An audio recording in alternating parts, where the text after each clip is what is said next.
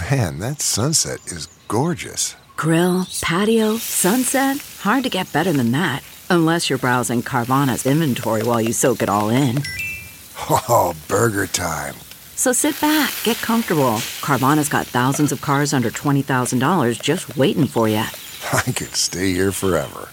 Carvana, where car buying meets comfort meets convenience. Download the app or visit Carvana.com today.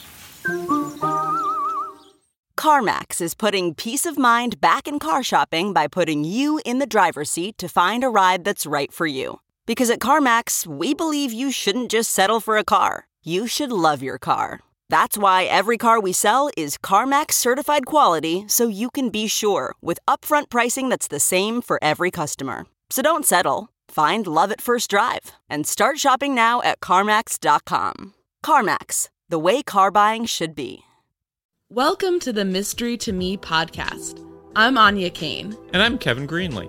And we love movies and television shows with a whiff of mystery. Mystery to Me will feature us riffing on murder mysteries, film noir, cozy detective stories, police procedurals, psychological thrillers, legal dramas, tales of teen sleuths, and more. Once we're done yucking it up about whatever we've just seen, we'll serve up our 5-star final takes on whether it's worth your time. If you're offended by silliness, profanity, political asides, canine-related interruptions, and losers laughing at their own bad jokes, beware. Also note that some of the stories we'll be talking about are pretty dark, and in some cases exceptionally badly written. So content warning for murder, violence, suicide, torture, rape, racism, misogyny, homophobia, transphobia, and bigotry. If there's a movie or show you'd like for us to talk about, email us at mysterytomepodcast@gmail.com. Our show's take on genre is pretty loosey-goosey, so as long as your suggestion has some dash of mystery, we're interested in hearing about it. Spoiler alert, we're going to be discussing the entirety of this show or movie, spoilers and all. So if you want to be surprised, press pause, go watch the thing, then join us for the show.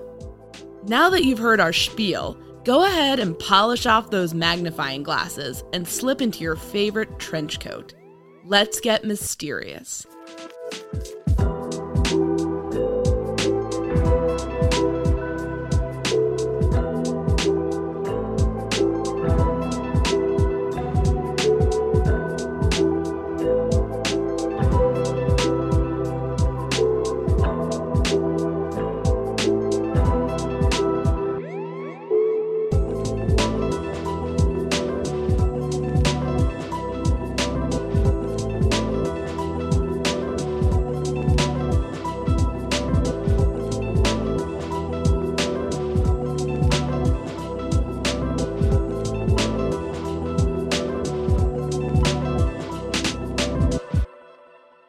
So what have we been watching? We've been watching the first two films in the Torchy Blane series, Smart Blonde and Fly Away Baby, both which came out in 1937. Who is Torchy Blane? Well, I'm glad you asked that, Kevin. Torchy Blane is sort of, maybe one of the codifiers for the sort of spunky girl reporter trope, I guess. She's beautiful lady reporter, and she'll do everything to get her scoop. Whether that's, sneaking into places or tricking people or jumping on a train or, wheedling her police officer boyfriend to get her the scoop.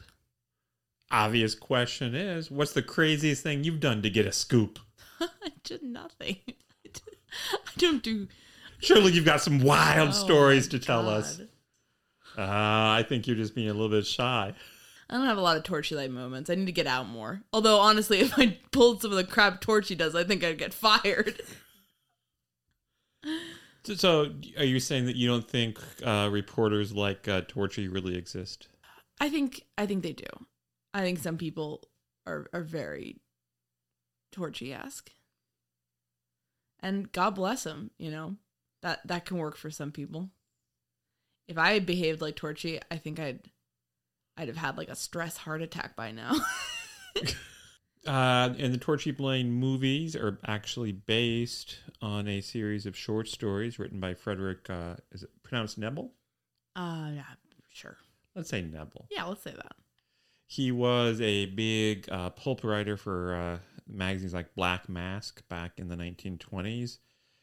Some people say he's been unjustly forgotten, that he's second only to Hammett. I can tell you, like maybe 10 or 15 years ago, I tried to read some of his stories, and at least at the time, I found him unreadable. Second only to Hammett. That's what I've heard. What about Chandler? Hey, who are these people? Let me at him. Let me at him. And of course, his short stories were called. The characters were called McBride and Kennedy.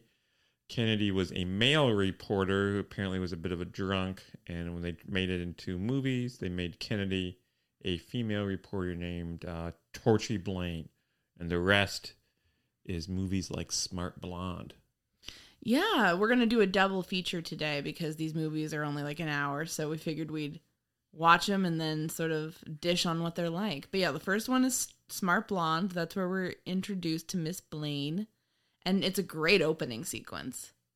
Tell me about it. Well, she's in a taxi cab, and she's raring to get a hot scoop. She's interviewing someone on board the train, but of course she's in a taxi driving next to the train.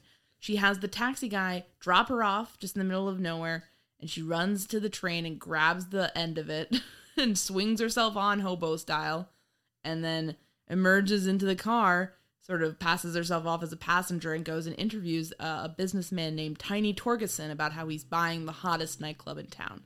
And that's how she gets the scoop. It's a great introduction. We learn a lot about this character, what her priorities are, the goals she has, being the best reporter, getting the story first, and it's just it's a lot of fun.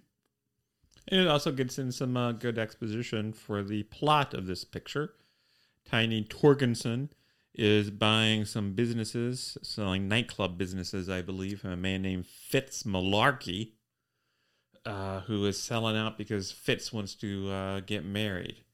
And oddly enough, a number of people have been trying to bid for Fitz's businesses. And Fitz, for some reason, has chosen Mr. Torgerson, even though Torgerson is not bid as much as some other people. So that's a bit of a mystery. Yeah. And it's I wish the rest of the movie were like this. I wish the whole series were like this, because it's just such a fun sequence. You're dropping some hints there that perhaps you did not enjoy this picture. I enjoyed the picture. I think, for what's fun about it is quite fun. But it's very, very inconsistent. And I think you really need to be in the mood for like a spunky girl reporter film in order to sit through some of the sloggy parts, and if that's not your thing, then you're probably not going to enjoy it. That would be what I say. Yeah, that's fair. I really enjoyed, bit of a spoiler, I really enjoyed the spunky reporter parts. Some of the other parts I kind of mentally checked out. Yeah. It's one of those things you're kind of like, checking your phone, and then like, oh, Torchy's on the scene. She's doing something cool and nice. And then she like leaves, and you're like, okay. Like, and then we look at each other and say, oh, well, who's this? Or what happened there? What the fuck's that? Why is this guy there? Why are they on the Hindenburg? That's later, though. So anyway, back to this train scene. Torchy ends up getting more of a scoop than she bargained for, because as they're coming off the train, Tiny Torgerson gets shot to death in the cab that they're about to take together. So she calls into her editor with the scoop, says Tiny is dead, and gets the rewrite desk. Meanwhile, we meet Fitz. He's the other businessman. He's the guy who was going to sell to Tiny. He's at the bar with this lady. I couldn't figure out what the fuck was going on at this point. I thought it was his fiance, but it's actually some other lady named Dolly Ireland. She's the singer in the club that he owns. And they're sitting at the bar talking about how, she's quitting after he sells the club and he's getting out of the business. And then suddenly it's time for her to sing for her last performance, and she just starts singing at the bar. And I was like, imagine you were like some guy, some like local alcoholic just trying to get shit-faced after work, because you got fired or like your boss was mean to you, and you're suddenly, someone behind you just starts like, oh no, like... I love these old 1930s culture things where like people just go and hear some random lady sing kind of in a weird voice and pronounce things weirdly, and that was considered like the hot ticket in town. Or maybe it wasn't. I don't know enough about this time period. But like all these movies, The Thin Man has shit like this. All these movies have like some nightclub scene where it's like, oh, I'm the nightclub singer. And it's like, what is going on? Do people still do that? I think I told you this, but when my friend and I went to Orlando, we went to a club and there was a Michael Jackson impersonator there. And we were kind of like, ugh, what the fuck is going on? Orlando's a strange place. It's trying to be like a Vegas. That's the closest thing I can think of. And then Torchy goes to this club with her boyfriend, Steve McBride. Can you tell us a little bit about Mr. McBride and what kind of impression he made on you? I mean, Steve's just like pissed off.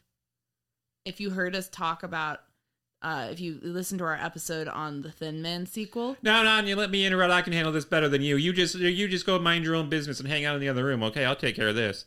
That's Steve. That was very good. That was very much Steve. He's not fun. He's like you've seen this character 1,000 times, and you've seen it done in much more fun and interesting ways than this character we're getting in this movie. And we're going to see a lot of him. And that's unfortunate. He's kind of mean to Torchy. He doesn't really seem to appreciate her. Some of the reviews online I saw for this movie said that the two actors had great chemistry together. I didn't really see any chemistry. Yeah, and like he like between kind them. of like blocks her physically and like shoves her or like kind of like pushes her a bit, and I'm like, I don't like that. That's bad vibes for me. You shouldn't be doing that to your lady or any lady. I was like, oh, Steve's gonna hit her. Like that's not a fun feeling where you're like, this guy's gonna. Doesn't it soften you up for the belly laughs? Yeah, like I don't know. It's way too much. It's way too much. I like a good kind of bantery back and forth, kind of we're enemy, frenemy, lovers, as much as the next gal. But this character is just kind of unpleasant, and you know he's sort of one dimensional in that sense. Meanwhile, and he's also just dismissive of all reporters. He says something pretty heinous. I think all reporters are a headache, and I don't know why I even talk to them. Who would say such a thing? We're great. Well, I may have said it once or twice. Oh, I know. Meanwhile, Torchy goes You off. have that on a tattoo. Yeah. It's the title of my memoir. Meanwhile, Torchy goes, after Steve shoves her aside, she goes and talks to the Hat Chat girl, who gives you some of the hot gossip. And interesting detail about that sequence is the Hat Chat girl is played by Jane Wyman, who actually goes on to play the role of Torchy Blaine in the last movie of the series. She all about Eved it. Yes. And also she later married Ronald Reagan. Oof. So can't win them all. Can't win them all. She made some missteps. Also was in Falcon Crest. I don't even know what that is. So that's neutral for me. Can I talk about the garage scene? Sure. I'll talk about the garage scene. This was my, weirdly enough, second favorite scene in the film. It doesn't beat the train scene, but... Pretty close. But no, the train scene actually is good. This scene is just ridiculous and stupid, but I loved it anyway. So suddenly we go where they're in the garage. Torchy and McBride are in a cop car in the garage, and some big guy is washing the car. McBride starts screaming at him about washing the car. People are futzing around, and then the hose is going, right? Mm-hmm. And then suddenly this big guy who we're later introduced to as Gehagen, who's also a cop, turns and looks at the camera. I don't know, my eyesight's terrible, so I don't know if he was actually looking at the camera, breaking the fourth wall, but he like puts his hands on his hips as the car drives away with McBride and Torchy in it. And I was like, what the fuck? It's funnier than it sounds. It's just so stupid, and it comes out of nowhere, and it's like, why is this happening? And he's basically the chauffeur of the cops. He's allegedly a cop himself, but his only job is to stand around, drive people around, and recite poetry lines. And occasionally wash a car.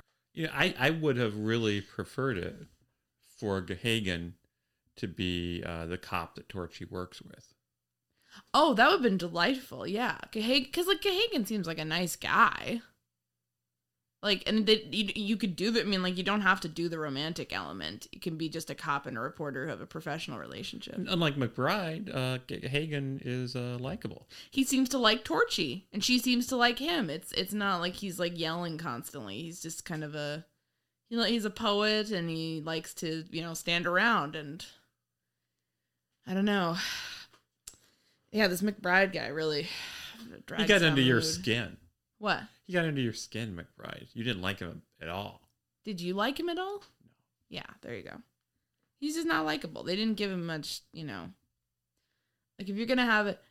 I would have preferred it if he'd been more like, oh, Torchy, like, you think you're a detective. That's sweet. Like, that would have been still, like, toxic bullshit, but it would have been less, like, threatening. This guy is like, he's going to shoot up the office or something. And surely by this stage... we meet Torchy in this movie, but he met her a long time ago. So surely by this stage of the game, he knows she's intelligent. She's probably helped him solve a case or two. So why didn't he just respect her? Maybe it's because she's always nagging him to take her out to dinner. Yeah, a woman will do that to you. She's always saying, oh, she wants steak and stuff. And meanwhile, that's like a running joke. But, she and McBride go to visit Fitz, along with his fiance, who's very fancy, and his fiance's brother. And they kind of learn that Fitz's old bodyguard, Chuck, has been acting all crazy lately because basically, like, Chuck is going to get fired because Fitz is going into a new line of respectable business, and he doesn't need, like, an enforcer anymore for his club. So Chuck is all pissed off. Yeah, there's a great line at this point. What is that line? I'll give you the setup. As the irritating McBride, Anya, you can't go in that house because you're a lady. I'm a newspaper man. That was great. And then she stays in the car though, and he goes, and that sums up the problem with this franchise so far in these first two movies. It has like the great elements where she's saying, I'm a newspaper man, fuck you. Like, you can't be sexist to me. I'm going to go do what I want. But then she kind of just stays in the car. She doesn't actually come out of the car till later, And it's like the movie itself is almost cowed by this Steve McBride character when it should just be the Torchy show. Because she's the one who's entertaining and fun to watch and not scary. But eventually she sneaks in after him, and they investigate Chuck's apartment together, find a suspicious note, and then Fitz comes in. And then, I mean, my eyesight's terrible, but did this just look like guys in hats yelling at each other to you? Yeah, this may have been the part of the movie where I started checking out a little bit. And I think some of the characters did too, because there's also a scene where Jane Wyman, the hat chat girl, says, I woke up from a hangover, and there was a St. Bernard in the bed with me. And it's like, what? I mean, yeah. And meanwhile, the one who always seems checked out is Gahagan. He's yelling. Every other scene, he's yelling about what a wonderful day it is. What a day, what a day. And it's like, okay. But at least that's, like, fun stupid. But meanwhile, it's kind of like the whole formula is McBride will get some dumb hunch, and then Torchy will be, like, doing things to kind of actually solve the case, bringing in witnesses, bringing in clues, even though he's always doubting her. And it's like, if you worked with this woman once, wouldn't you just be bringing her to all your cases? Because otherwise you wouldn't get anything done. You, of course, are a beloved spunky reporter. Oh, thank you. So let's use your insight into that mindset. What do you suppose she sees in Steve? I don't know. I think Torchy needs to go to therapy. He just negs her. Yeah, he's just mean to her. He's not nice. It's not fun to watch. And it's not like she's using him to get stories. I think she probably does more for him than he does for her. She's like solving cases for him. That baffled me. Yeah. You're not like Steve, Kevin. Don't worry. You're nice to this reporter. Oh, what a wonderful day. I'm Oh. more like a Gahagan type. Guys, be like Gahagan. Don't be like Steve. That's my tip.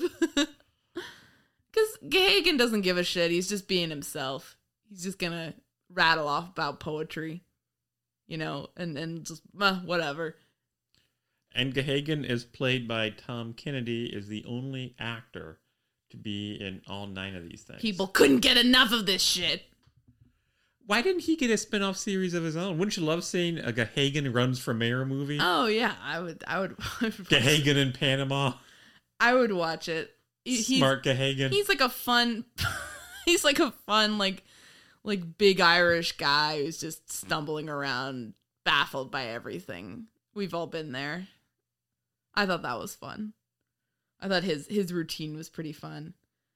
And it was one of those things, like, I feel like they didn't include too much. Like, it wasn't like he was in it every other scene where, doing weird shit. It was like they sprinkled him in, If only they'd done that with McBride. I wanted to see Torchy solving these mysteries. I didn't want to see some rando. It's the Torchy Blaine series, not the Steve McBride series. Come on. It's not like smart, pudgy, middle-aged man. It's smart, blonde. Yes, exactly. Also, what a title.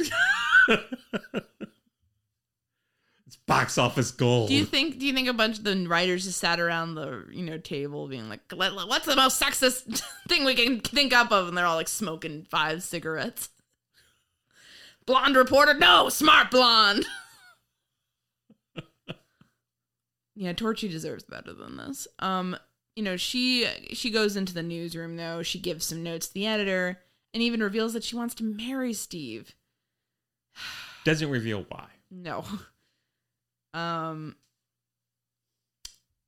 He does at some point say call her kid and say that she's Ace's and that the rough stuff is over, which is like, oh God, no, that's not good. But then it cut the scene and they're making out in the back of the car while Gahagan is excited to do the sirens or something where they're going. And then the next scene is them fighting again.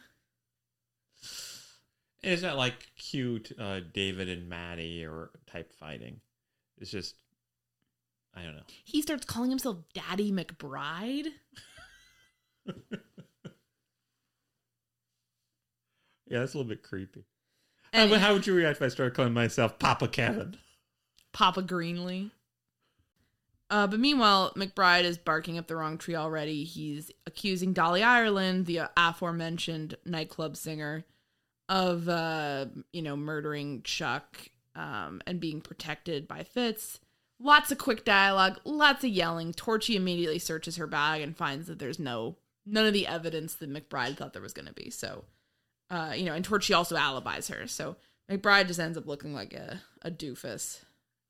But meanwhile, Torchy's kind of pieced together a bunch of things at this point, just through interacting with all of her sources from the story. She's pretty much interviewed everyone involved, going around, and so now she's kind of, potentially drawing up some conclusions. So what happens next? Aside from the interlude of Gahagan standing outside, because Torchy and McBride go to confront Fitz because they suspect that he's hiding at his fiance's apartment. He's on the run now because the police suspect him of murder, but Gahagan's outside of the apartment talking about the sky and stars and how wonderful life is. And it's like, okay. There's one of these old-fashioned movie-type big confrontations where lots of dirt is spilled and there's a confrontation, and Torchy gets the brother to spill the beans that the parents are dead.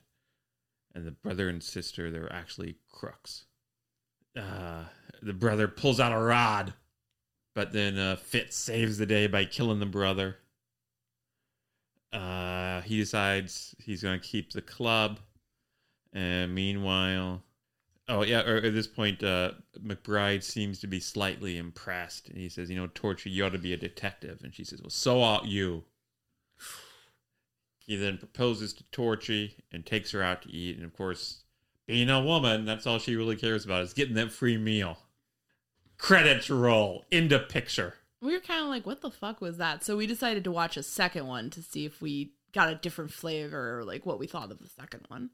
So the second one is Fly Away Baby. And the opening credits note that it is based on an idea by Dorothy Kilgallen. Dorothy Kilgallen was a famous reporter for decades. She covered a lot of crime, a lot of murder trials, lots of scandals, maybe almost like a real-life Torchy Blane. The end of her life, she became best known as being a panelist on the weekly television game show What's My Line? And she passed away from an accidental overdose of barbiturates. And some people, conspiracy theorists, believe she was actually murdered because she knew too much about who was really responsible for the JFK assassination. But it was just an accidental overdose of barbiturates because she was an alcoholic and a drug abuser. But back in the 30s, she was at her peak, and in 1936, the year before this picture was made, she was one of a group of reporters who were having an around-the-world race, a modern-day Nellie Bly. And that premise of a reporter on an around-the-world race is, for some reason, they decided, we have a movie we're going to make with almost no budget at all. Let's pretend like we're visiting all sorts of foreign locales that we can't really afford to show. It's a masterstroke. It's a great idea. Hope you like stock footage. If so, got great news. So, idea by Dorothy Kilgallen. What happens after the opening credits? Torchy meets Jack Ruby. No, that was quite a history lesson. Very interesting. I would say, okay, yeah. So basically, we open up with the cops. High speed chase is going on. And some notable bigwig in town named Devereaux has been murdered, and an editor is calling for Torchy because she's the one on the police beat, and she's nowhere to be found. And he's pissed off because he trained her, he taught her everything she knows, and she's running off to get a marriage license. He's ranting. It's one of those classic editor rants where it's like you're not allowed to have a personal life. I guess. Doesn't that seem to be a running theme in these journalism movies where like the editor's just like, blah, blah, blah, blah, blah. You went off and took a weekend day off? And it's like, jeez. And your editors are all teddy bears. They're all very My nice. editors are always telling me to take time off. Yeah. So I'm glad things are different now. Anyways, but Torchy ends up getting to the scene of this crime. Because she and Steve are supposed to get a marriage license. She goes there. Steve doesn't show up because he's at some crime scene. She goes to the crime scene. There's a bunch of reporters outside the building. Gahagan, of all people. What a coincidence. Gahagan is there keeping all the reporters out. He does let one rich man's son, who's also working as a reporter. He's allowed in. Lucian Croy. Oh, Lucian Croy. He's allowed in. Gahagan starts mouthing off about how this is his last day as a police officer, and he can't let Torchy in. So Torchy does like the most inane trick to get past him. Do you want to elaborate on the trick, or is it just enough to say that it's inane? Basically, gets him to pose with his arms up and then runs under his arms. Basically, to sum it up, after accusing him of discrimination against reporters. And, yeah, she confronts McBride for ditching her basically at the altar. He kind of is trying to put her off. So he ditches her with Croy, this fancy reporter who sort of snubs her. And also says that Torchy can smell a porterhouse further than any woman he knows. But he's never met you. I'm not a huge steak fan, but thanks. You can still smell him. I have a good nose. A nose for news. I'm a bloodhound. When it comes to the scoops. Sniff them out. And meanwhile, Torchy finds a German Luger gun and notes that the whole, the murder of Devereaux looks like some sort of professional hit. Or, that's what the cops are thinking at that point. Croy is only there because his rich family, is friends with the murder victim. Some guy named Alistair is also there, who he's Devereaux's partner. He's another rich guy. I think he's like the publisher of one of the newspapers. Is that right? Yeah. But meanwhile, by talking to the staff, which is what Torchy always does, Torchy actually figures out that Croy himself was fighting with the murdered man. not a few hours before the murder. So pretty suspicious. Uh-huh. In my book. I think this fancy pants has something to hide. We still seem to be seeing a lot more Steve than Torchy. I think that, at least in these first two pictures, that's a big problem. Huge problem. He's not charming. He's not fun. You know, we want to see. I want to see like a sassy lady reporter run around and, you know, get the scoop. I think it was about this time in the movie that we see Gehagen appear in a top hat, and he runs and he jumps into a car. And did I dream that? No, I think that came a little bit later. No, that was about then. Yeah, we skipped over a few things, but that does happen, and it is very surreal. Gehagen has like this weird surreal quality to him, where you're kind of like, are you in a different movie? Like a movie that like has animated like bunnies in it or something. Like you just don't feel like he's quite on the level with everybody. He's just showing up and they don't, I mean, as far as I can tell, they never really explain that, or like I not an explanation that I find fitting. He's in coattails, a top hat. McBride sees him and is like, Gehagen, and then he runs from them and jumps into a car that speeds away with like a fancy lady. So make of that what you will.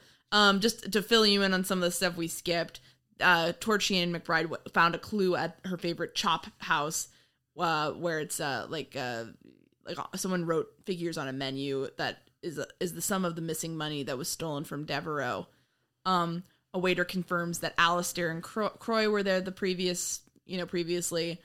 The McBride and Torchy confront Croy at his nightclub dancer girlfriend's apartment, and she alibis him. And so McBride's all pissed off at Torchy, being like, of course it wasn't Croy, it was some random robber, whatever. So meanwhile, this is kind of realistic. We go to the reporters at the bar. Just all the reporters in town are here. All the reporters in town are at this bar at 11 a.m. getting drunk.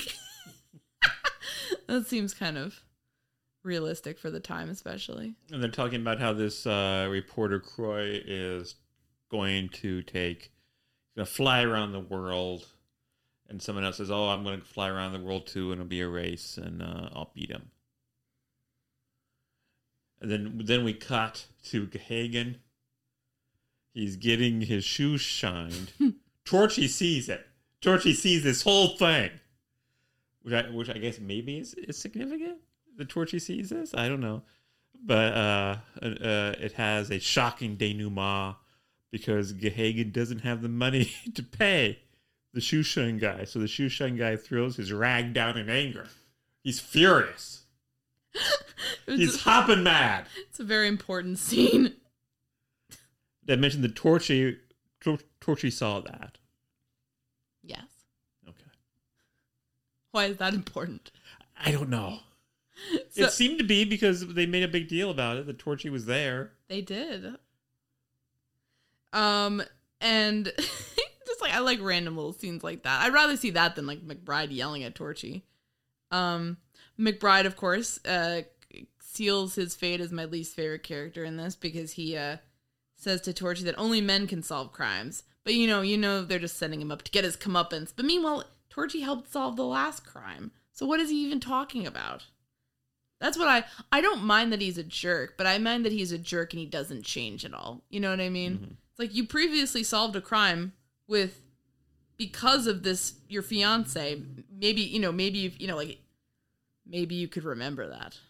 And if for some reason he truly thinks she is an incompetent, meddling buffoon, why does he want to marry her? And there's not enough like really back and forth for it to be like, oh, they just fake fight to flirt. It's not, you don't get that vibe either. Meanwhile, Torchy does something that all reporters dread. She puts together a big pitch for all the top editors and the publisher of her paper. She wants to go in the plane race. She wants to enter. And I love the publisher in this because the publisher's like, Torchy, that's not news. But a bunch of reporters flying around the world in a race is not news. That's not important. We have issues to cover. We need to talk about the real fucking issues in this town. So dare I ask, is that a realistic? Have you ever gone to your superiors and excitedly pitched a story only to be told it wasn't news? Yes. Many a time. So a chill must have gone up They your almost spine. sent me to Yellowstone to look for that treasure. Remember? This was me all over. Basically, there was a crazy old guy who hid treasure in the Rockies, and I wrote a story about it because I thought it was funny. And then the top brass were like, "Oh, this is really fun. You should go there and try to find it." So I then took that seriously and pitched it, and they were like, they didn't let me go, but it was okay. It wasn't really news. You would have found it. You'd been like Scrooge McDuck. I would have disappeared then with the money. Maybe that's what they were worried. They're like, this is a good idea, but Anya's too shifty for this. She's too smart. She's not gonna give it to the outlet. Yeah, so I've been at these meetings and they're pretty brutal. But I was like, good for the publisher for being a little bit like, we're not gonna just do bullshit. Because back in the 30s, you felt like anything would go. It'd be like, this reporter is gonna climb to the top of the Empire State Building. This reporter is gonna tap dance on a tightrope across Niagara Falls, and it was like, what the fuck are we? What are you doing? It's not news. Yep. Can you imagine if they did that? Can you imagine it was like Jake Tapper and Anderson Cooper are gonna fly around the world?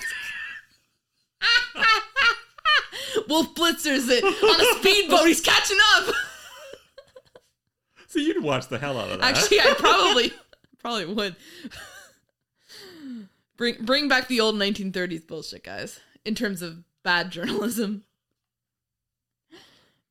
But anyway, so they only let her go once she comes clean and says, I think that Croy was the murderer in the Devereaux case, and I want to follow and get the scoop on that. And then they're like, okay, that is actually news. You can go and tail him, basically. So I kind of like that. That was like a nice little moment. So then a cop breaks the news about this to McBride. And they also say that somebody's angry about some pork chops that gave them a rash. I wrote that down because it was so weird. There's so much in this movie where it's like throwaway lines like that. Like, is that a callback to something that happened earlier? I can't even tell. Or did you just throw that in? Because there's so much that doesn't make sense to me. See, I actually like things like that because it's those sorts of inconsequential little details that kind of make the movie seem a little bit more real. Yeah, no, I dug it too, for sure. This movie felt a little bit more hard to follow for me. And that doesn't help by the fucking international travel that we're about to go on. So okay, now Kevin, you're not a millennial, so you're not gonna know what the fuck I'm talking about here. But all the 5 millennials who listen to this will know, or maybe they won't. I don't know. Camp Rock 2. There's a scene where all the Camp Rock campers go marching in to do battle with their camp rivals at the other camp, the name escapes me here. But and they're all like clapping their bodies weirdly and like chanting, and it's like a very bizarre march, and like it always makes me laugh hysterically because it looks so strange. Basically that happens, but it's the bunch of reporters singing about flying in the air, marching to the airport in this movie to go take a plane to the start of the race in California. They're all singing, they're all skipping. It's like a big line of people. I mean, can you imagine if you were like an airport employee and you saw this? So you're saying that doesn't happen like when you go to a press conference or something? No, you don't. You don't more of like a tap dance I thing? mean, geez, I wish it did. That would be the nice source of camaraderie, but I've never seen this happen in my life. And I've been a reporter 20 years? 20 years. I've been a reporter since the Hoover days. You can't see me, but I'm smoking a cigar with a cigarette holder. And wearing the biggest damn hat I've ever seen. Yeah, it's just taking up the whole room. Any audio issues you've heard in this episode have been caused by that hat. Yeah, so this was an odd moment. If I ever saw people doing this at work, I would worry that there was some sort of gas leak and I would just get out of there. And, the McBride comes to sort of intercept Torchy before she can leave. And tells her to stop trying to be a detective, and she tells him to start trying to be, so kind of a refrain from their previous movie.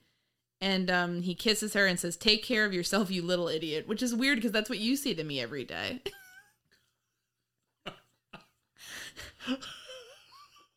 I feel so seen by this movie. Yeah, you stole that line, babe. I didn't even know it. And then, sort of inexplicably, Gahagan comes running up. He's carrying a whole bunch of stuff. I'm not even sure what all of it was. He starts dropping it. And then he hops onto the plane. No, Kevin, that's not what happens. Gahagan explodes into this scene. Suddenly he's there. He's like falling out of a car. Shit's flying everywhere. He's running. McBride's yelling and chasing him. And then he makes it onto the plane. Why is McBride chasing him? Because McBride is pissed off that he quit the police force. So apparently when you're upset that your coworker resigns, you can just chase them and run after them and yell at them all the time. Very normal behavior. Isn't that what you did when one of your colleagues got poached by Politico? Hey! Start running, chasing them down the street. So, and at this point I was confused. I think basically the plane is taking all these reporters to the starting point of the race. That wasn't made clear. No. Because it was kind of bizarre that all these people who are in a dramatic race around the world are all using the exact same form of transportation at the same time. They're all on the same plane. It's like, is it a race to see who can get off the plane first? It'd be like if you and I were having a race to Chicago and we both boarded the same Greyhound bus to Chicago. Let's do that. That doesn't sound nightmarish at all. Meanwhile, aside from this hot plane action, McBride's top suspect, who was like this professional jewel thief, is alibied because he was doing another crime at the time. So he's back to square one. We cut back to the plane. People, Gahagan's freaking out for some reason. Don't really know why. McBride sends Torchy sort of a telegram once she lands. And he basically lets her know the news. And then we I guess the race starts because Huey Sprague, he's a reporter. He's like very loquacious. He's very well spoken. Speaks in these kind of poetic terms. He's gonna race. He's the one who's racing Croy, and he hates his wife, and I think he's cheating on her. Is that basically his character? Pretty much. Yeah. And then we get a bunch of stock footage of planes. And I'm just thinking at this point, this movie feels so loud. Like there's always like a big staticky thing in the background, or like the planes are going. It's a lot, isn't it? Yeah. Or was I just losing it like Gahagan at that point? There's a lot of Gahagan in you. Well, thanks. Well, I think you're Gahagan-esque in some ways too. I don't think that's necessarily a bad thing. But, we see, there's just all this noise. The big boats, water, churning, planes are flying, just all this hot plane B-roll shit. And, yeah. And then we go to stereotypical Hawaii B-roll. And we notice that Gahagan is taking covert photos, and when I say but that... not really covert. Well, yeah. Why are they not so covert, Kevin? It's like he went to Party City and got a giant novelty camera with a giant novelty flash. Like this camera is almost as big as his entire upper body. And he takes it out and very obviously takes some pictures. Is it even clear who he's taking photos of? No. And so then Sprague, who it turns out later that he's taking photos of Sprague, comes over to him and says, oh, let me take your photo, and, takes a picture of him. So, okay. That very important B plot here. Torchy. Also in the course of that dialogue, yeah. It's crucial. Gahagan drops a bit of a personal detail about himself. He's married. Now, what do you think Mrs. Gahagan is like? What are her hopes and her dreams? She's very patient. You just saw them come running in and get a shoe shine and then run out of the house. She's a saint. So are you Gahagan or are you Mrs. Gahagan? I'm Mrs. Gahagan. You don't even have to think about that one. Oh, yeah, and Gahagan reveals that he's a private detective. So, meanwhile, finally we get to see some sleuthing from Torchy. What happens? She breaks into someone's room with the assistance of a maid. She finds a note. Something about goods are going to be delivered to Frankfurt. Unfortunately, Torchy makes an amateurish blunder. She drops her lipstick in the room. Therefore, the owner of the room, Croy, knows she's been in the room. Yeah, so, what you're like, oh, is he gonna try to attack her or something? Nope, we just cut to this Indiana Jones map. They're bouncing around from Hong Kong to Hanoi to, I guess then they go to Germany eventually. Meanwhile, McBride is told by Croy's old fiance, who he jilted, that he is guilty. She was actually, not talking to him on the phone. So then McBride decides, I'm going to get over to Germany in time to meet this plane. Croy shoots some guy, I guess, right? I think. Yeah, it's sort of hard to follow this sometimes. And then McBride confronts Croy. But he gets cabled that they've lost the witness. They've lost his fiance. She's not going to testify. And then we go to some random German couple, this old couple, who are laughing about balloons. And then we have some stock footage of a Zeppelin, because they're on a Zeppelin now. Which Zeppelin in particular? Some of the stock footage is the Hindenburg. And that's kind of surprising because this film was released 1 month after the Hindenburg disaster.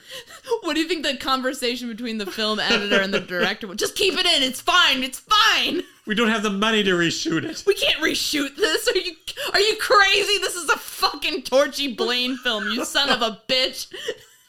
Oh, the humanity. Anya, people died. You ever heard that? I remember listening to it's like such a famous line. I remember listening to that for the first time. I was like, I can barely understand what that guy's saying. Oh, Anya. What? Yes. I have hundreds or thousands of hours of old radio shows. He's like, blah, blah, blah, blah. It's like, what the fuck? You've got to listen to all of it. Oh, God. Have you not listened to much old time radio? No. There's a certain variance in audio quality. These old-time radio shows were originally aired live long before the advent of high fidelity. As a result, you may detect an occasional surface noise or volume drop so common to old-time radio. We hope, however, that any variance in audio quality would not take away from your pleasure in listening to this, one of the all-time favorite shows. That was like the little thing at the beginning of each radio rerun cassette I would buy as a boy. What happened to that poor guy who saw the Hindenburg and was so traumatized by it? Because it's a horrifying thing. The footage. I think 30 people died, right? Yeah. But anyway. that depressing dip into history. Into radio history, I guess. You later, War of the Worlds. Did you ever hear that? Yes.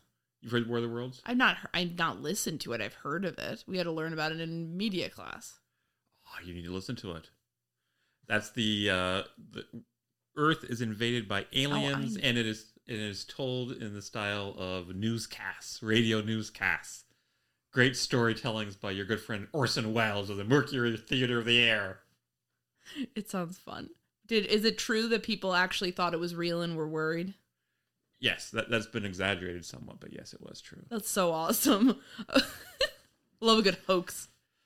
And Orson Welles at the time said, "Oh, I'm so sorry, blah blah blah blah blah."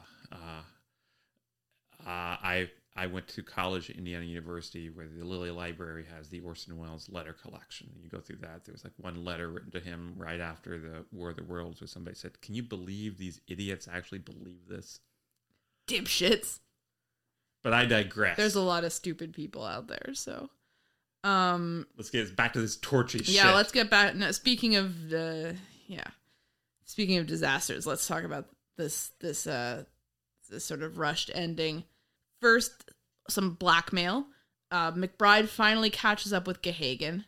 But meanwhile, his quarry has sort of has become the predator because Sprague ended up he took photos of Sprague to prove, in some sort of divorce case to show that he was flirting with other women. Sprague took a bunch of photos of just Gahagan himself and then somehow did some 1930s Photoshop to get other women in the photos so it looks like Gahagan's flirting around with other people. So then they trade photos and Gahagan gets nothing. And I think Gahagan at this point decides to give up on the idea of being a private detective and he wants to go back to being a driver for the police. So that was a wild ride for nothing. No payoff there. Don't even understand why they had that. But Croy gets murdered and Torchy gets a telegram delivered by a confused Zeppelin employee. And she and McBride sort of figure out that Alistair is behind it all. Does Alistair kill that Zeppelin employee? I didn't even see her. Did that Zeppelin employee run away? I think he runs away. I'm not sure. I don't know. But then Alistair jumps out of the Zeppelin, pulls the chute too soon, dies horribly. The people on the ground see his mangled mess of a body, his battered remains. It's horrifying. Oh, the humanity. But mystery solved. Yay! And that's the end. Torchy and McBride are set to marry. But then she's told she has to cover a story in Chicago, so they don't get married. And then Gahagan drives around reciting poetry while Torchy and McBride make out in the back of the car. The end. There are 7 more Torchy Blane movies. Are you imagining that? Are we going to keep on watching these? I think we're going to keep on watching these. I mean, they're weird enough to kind of be somewhat fun and memorable. And then, they have a great titular character, Torchy Blane. She's great. I really like her. You don't get a lot of her, and that's a problem. I mean, I think these are not like The Thin Man. Like, I would not recommend these to folks who don't like, I would recommend The Thin Man to people, you know what I mean? Because it's just a lot of fun. And even though maybe it has a lot of bullshit where it's like Get Back to Nick and Nora Charles, but you have enough of them where you feel satisfied to a certain extent. This doesn't have enough Torchy. Yeah, you don't have enough Torchy. The mysteries are never all that interesting. The production value is lamentable. I honestly don't know why they decided to do a trip to all these foreign locations when they didn't have the budget for it. It just seemed... I liked Torchy. I kind of liked Gahagan. Yeah, I like Gahagan too. When those two are not on the screen, it's hard to maintain interest. And even when they are on the screen sometimes and they're in the midst of the mystery, it's kind of a tough slog. Agreed. Are you going to set and type your unvarnished take? Oh, I am. I'd say that these first 2 Torchy films have a spark of magic, but are dimmed by characters who don't hold a candle to this spunky lady reporter. Thanks for listening this week. I'd like to give a special thanks to Kevin T. Greenlee, who's no relation to me. He's the guy that composed the great music for this podcast, and you can find him on the web at kevintg.com. You can follow us on Twitter at Mystery to Me. That's mystery_to_me_. And at Mystery to Me Podcast on Facebook and Instagram. And you can always send us recommendations and feedback of any kind at mysterytomepodcast@gmail.com. We're not teens setting up Hotmail accounts in the early 2000s, so all of those spell out 2 as T-O. Thanks so much for listening.